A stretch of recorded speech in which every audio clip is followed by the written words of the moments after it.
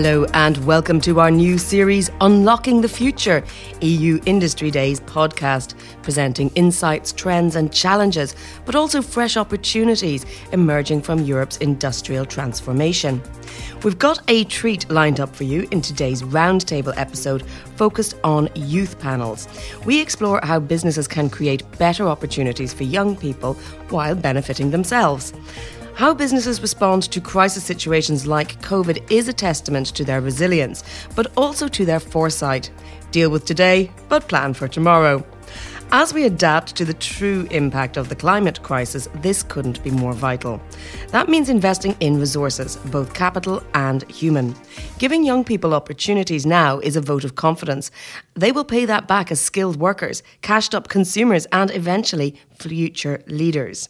It's still a win-win, even if the payback takes a bit longer to recoup. But how do we fully engage them in this process? Our speakers are keen to reflect on the mutual benefits of businesses and students coming together through youth panels, exploring realistic scenarios, hands-on business cases and youthful perspectives. I'm very pleased. Joining me today we have Peter Morgensen, CEO at Quaka in Denmark, and Julia Carnetti, IMF Youth Fellow 2021 programme. So before we go into the subject in detail, tell us a little bit about yourselves. Julia, give me a bit of background on what you do. So of course. So I'm 26 years old and I graduated last April in international relations from the University of Macerata. And after my graduation, I took an internship for a center of research where we basically do research on young people in developing countries and all the difficulties they face, like violence or child marriages. And I'm now working with them as a contractor. And also after my graduation, I became an IMF Youth Fellow for the IMF Youth Fellowship Program 2021. Okay, Peter, let's hear from you. Tell us what Quaka is and what you do. Yeah, my name is Peter Morgensen. I'm the CEO of a Danish think tank, and what we do here is economics analysis in microeconomics, or in terms of you could call it the reform agenda, ongoing reform agenda in Denmark. So we employ a huge amount of trained economists, a lot of them on PhD level.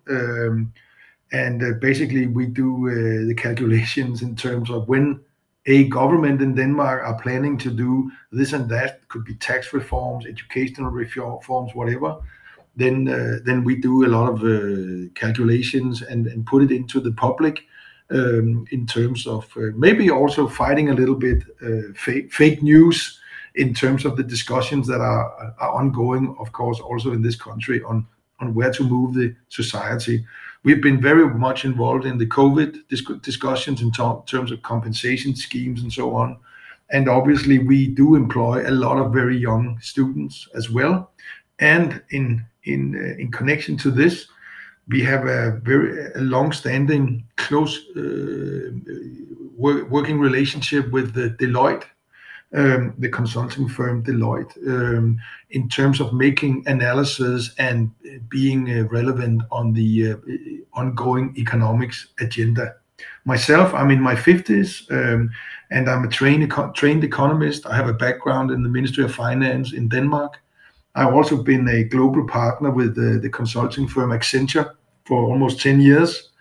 And now for the last 11, 12 years, I've been the CEO of this economic think tank, which is private funded. But obviously we do employ also a huge quite a lot of people from academia, professors and so on from the University of Copenhagen and Aarhus, from the economics departments. So I hope that gives you a sense of it.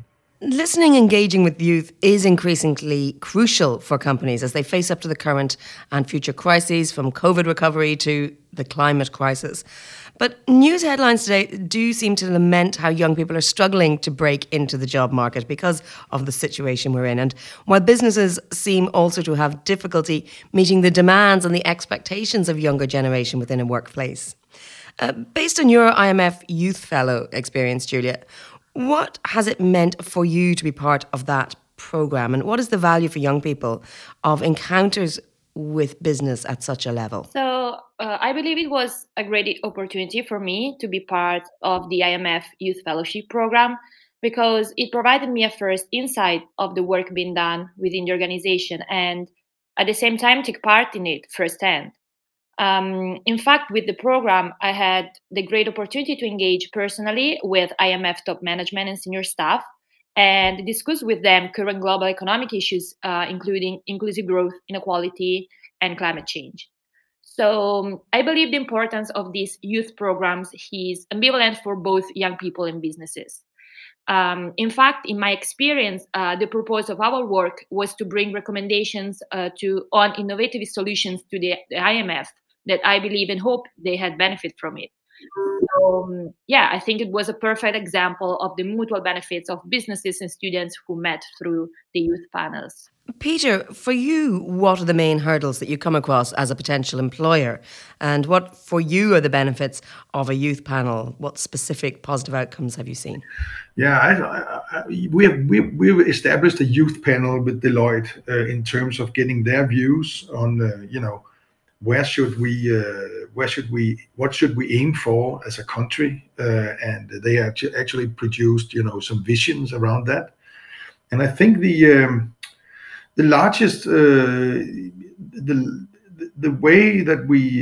largest issues now, I believe, is that youth of our time, thankfully, are very concerned of the climate issues and obviously also some really hard positions on, job that is purpose driven, basically, a lot more than in my generation, at least as I sense it. And we should be compliant with that when we are employing young people, because we can really use that drive to move, the world in a better way. Obviously, they have to spend a lot more time on this planet than some of the rest of us, for obvious reasons. And I believe that if we don't, become compliant with what their needs are as employers, then we will make a mistake, not only in terms of them, but also in terms of ourselves, because they simply represent things that we need here. On the other side of that equation, you can organize yourself in any which new way you want. It's fine.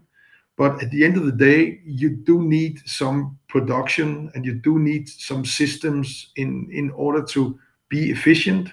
And I believe that young people are very eager to put in the hours and work very very efficiently, but you do also need the systems put in place that create a space where they can push the agendas that they believe is relevant going forward. And I do think that it is possible to engage companies in a totally new way in the global agendas like climate change and so on, in order to be compliant to what young people believes is the right way as well. But if we don't recognize that, and I also realize that that is happening to a large extent for big companies. I'm a little bit more concerned about smaller and medium-sized companies, if they are actually doing this in order to also attract young people.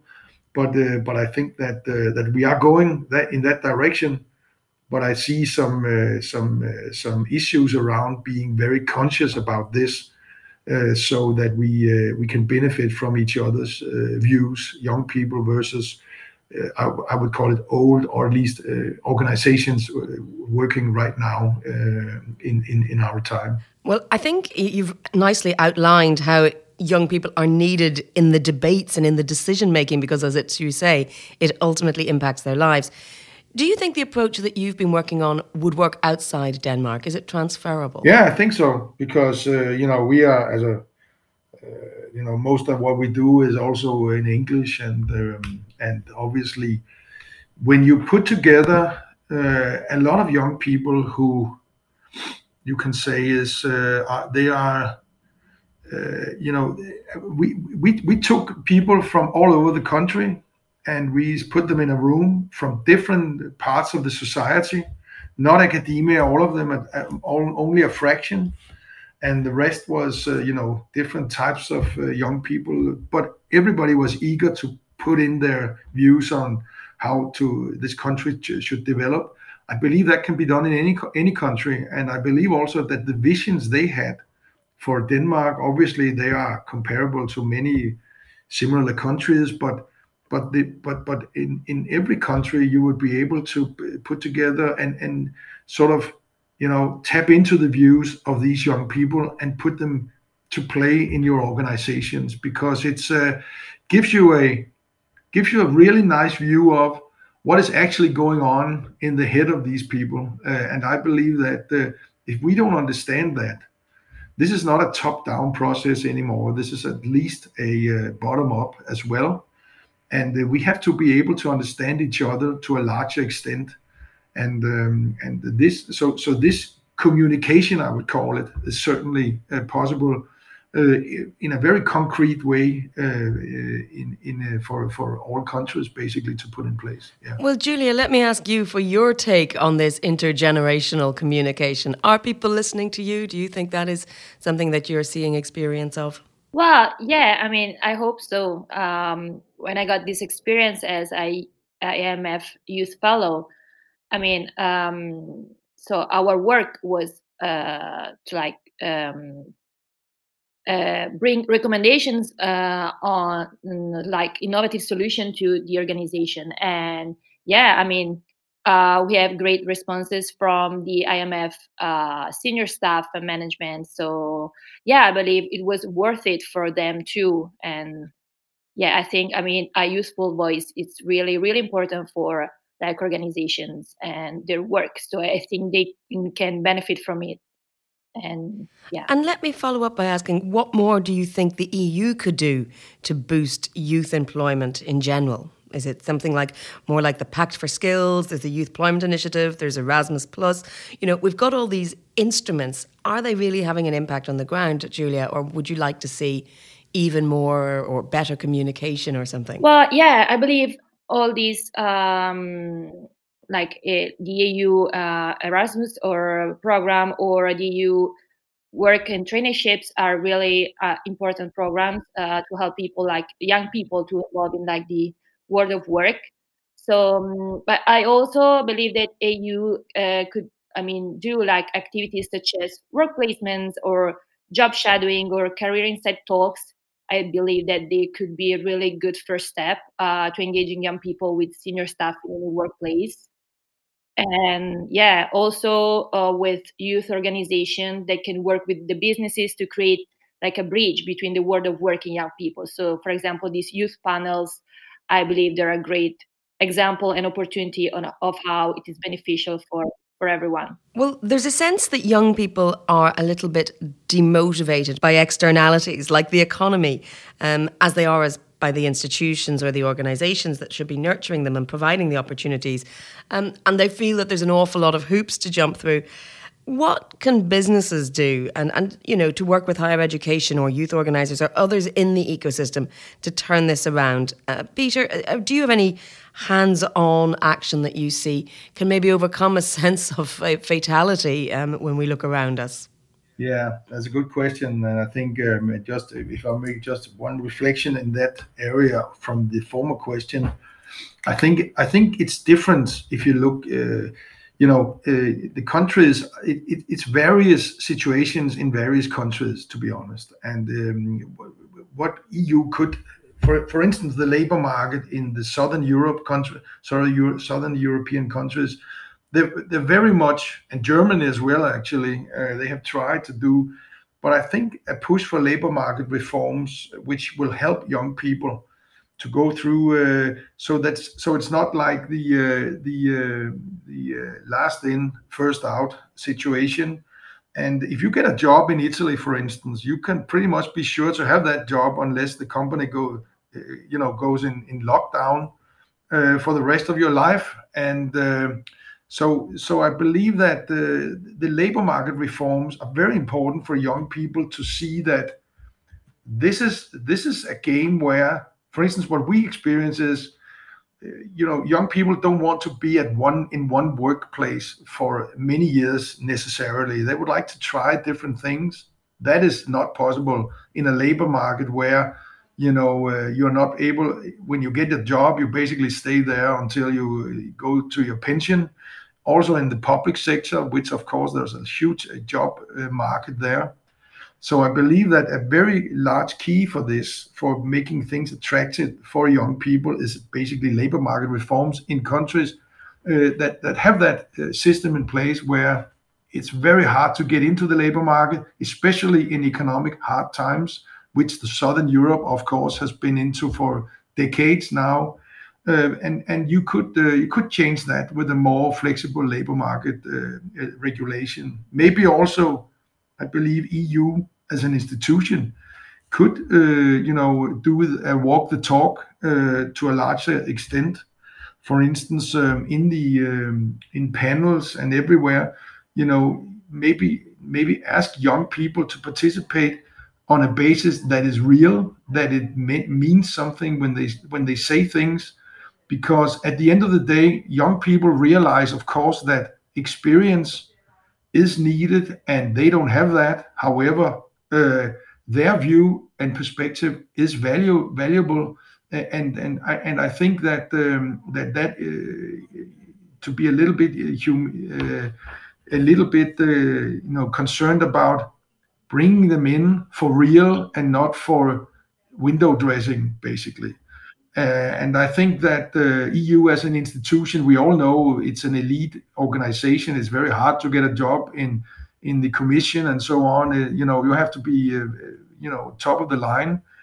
But there are a lot of political panels where I know a lot of politicians, also Danish EU politicians, and obviously they certainly could use some input from young people. So I think that for companies, it's the same deal. You have to take them seriously, and you have to respect that they don't walk in, on the ground level, and then they in 40 years later they will be on the top level in the chief executive officer's chair. They just want to walk in, have a good time, learn a lot of things, change, and maybe leave in 1 year, 2 years to move on their journey. And I think that's a very important lesson for private companies to understand, basically. Julia, what's your perspective on this? Is the EU doing enough? This year is the year of youth, which is supposed to put younger people centre stage in all these policy-making decisions and these ideas about how to build back better out of this COVID crisis. So what's your thoughts on that? Yeah, I believe that EU always put an effort to engage young people in its work, and also always try to involve more young people inside their works. That's good to hear. Peter, do you want to give us your closing thoughts as we wrap up this podcast? Yeah, sure. And thank you for allowing me to participate here. I would like to say that. It's really enjoying this, and obviously also on behalf of Deloitte, basically, who we're working together with very closely. I think we are in a totally new situation in the times we're in at the moment. I think one large agenda is sort of overshadowing everything else, mainly the climate discussion. And I think that if we don't realize that, then we may not only lose a lot of headway in terms of solving those issues with climate, but we may also lose the younger generations and their eagerness to participate in developing the societies and participate in nation building that we need. So at the end of the day, sitting here on the 27th of January 2022, we need everyone, public, private, to make our stand clear in the climate agenda in order to have this real communication with the young generations. It seems to be starting there in these times. So I hope that can be at least noted in some respect somewhere. So thank you very much for allowing me to participate. Thank you, Peter. Julia, give us your closing thoughts. You're the youngest person on this panel, and so we want to have your voice echoing in our listeners' ears as they think about this. Well, yeah, I believe that regarding the topic that we discussed today, it is really, really important. And I believe the great importance is the involvement of young people in the businesses. A great example is creating youth panels, as we discussed today, for both students and businesses. In fact, I believe that with these initiatives, students have the real opportunity to interact with company management and senior staff and have a first insight of the work being done by the organizations. And at the same time, I believe that businesses can take advantage of a youthful point of view and benefit of it in their work. So it's a mutual benefit, and I believe it's really, really important. And thank you so much for having me today. Thank you both very much. Well, thank you all very much. You've really made a case for the youth panels as an organised way of engaging young people and helping them break into the labour market. So we wish everyone great fortune with that. You've given our listeners an awful lot to think about as well. That's it for this episode of the Unlocking the Future podcast. Be sure to check out more in the series and feel free to like, share and show your appreciation for the different topics online. This podcast is an initiative of the European Commission and is part of EU Industry Days 2022, Europe's flagship annual event on industry, taking place in the week of the 7th to the 11th of February 2022. For more information on the EU Industry Days, please visit the website online. This podcast was produced by VO with the financial support of the European Union. Its contents do not necessarily reflect the views of the European Commission.